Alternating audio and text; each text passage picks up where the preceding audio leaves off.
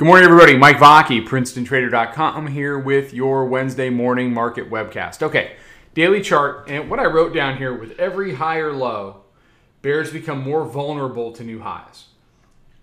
This can't stand. The lows yesterday were 77.5. As long as, and I'm just going to go right to the hourly chart, if this starts to progress, if this is anything more than some kind of an hourly flag that's going to break down, if this starts to progress, especially if it gets over 2,900, you are looking at new all-time highs. Because what you've got here is, let's zoom it out. That's just a nice little orderly pullback. Everybody resets, and up we go. And then any argument, oh, we're parabolic, we're overbought, we're this, we're that, forget it. We're not. Because we just pulled back 40 handles. And it'll go right back up again. So we did very well yesterday, almost exclusively on the short side. Between the overnight trade, we were short 88. I mean, all sum total is about 20 handle day, and we're sitting about 35, 36 on the week. We did a couple overnight, but I just got us out of the shorts on the last move up over 28.90. We have been shorting against that 90 area all night. You can see it pushing up into 91 now.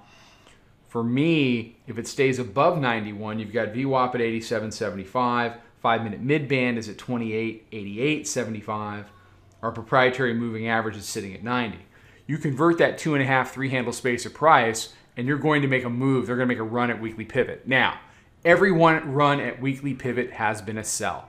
So, they're going to have to deal with the demon that is up there at weekly pivot. But what this is telling me is they want to go take a look.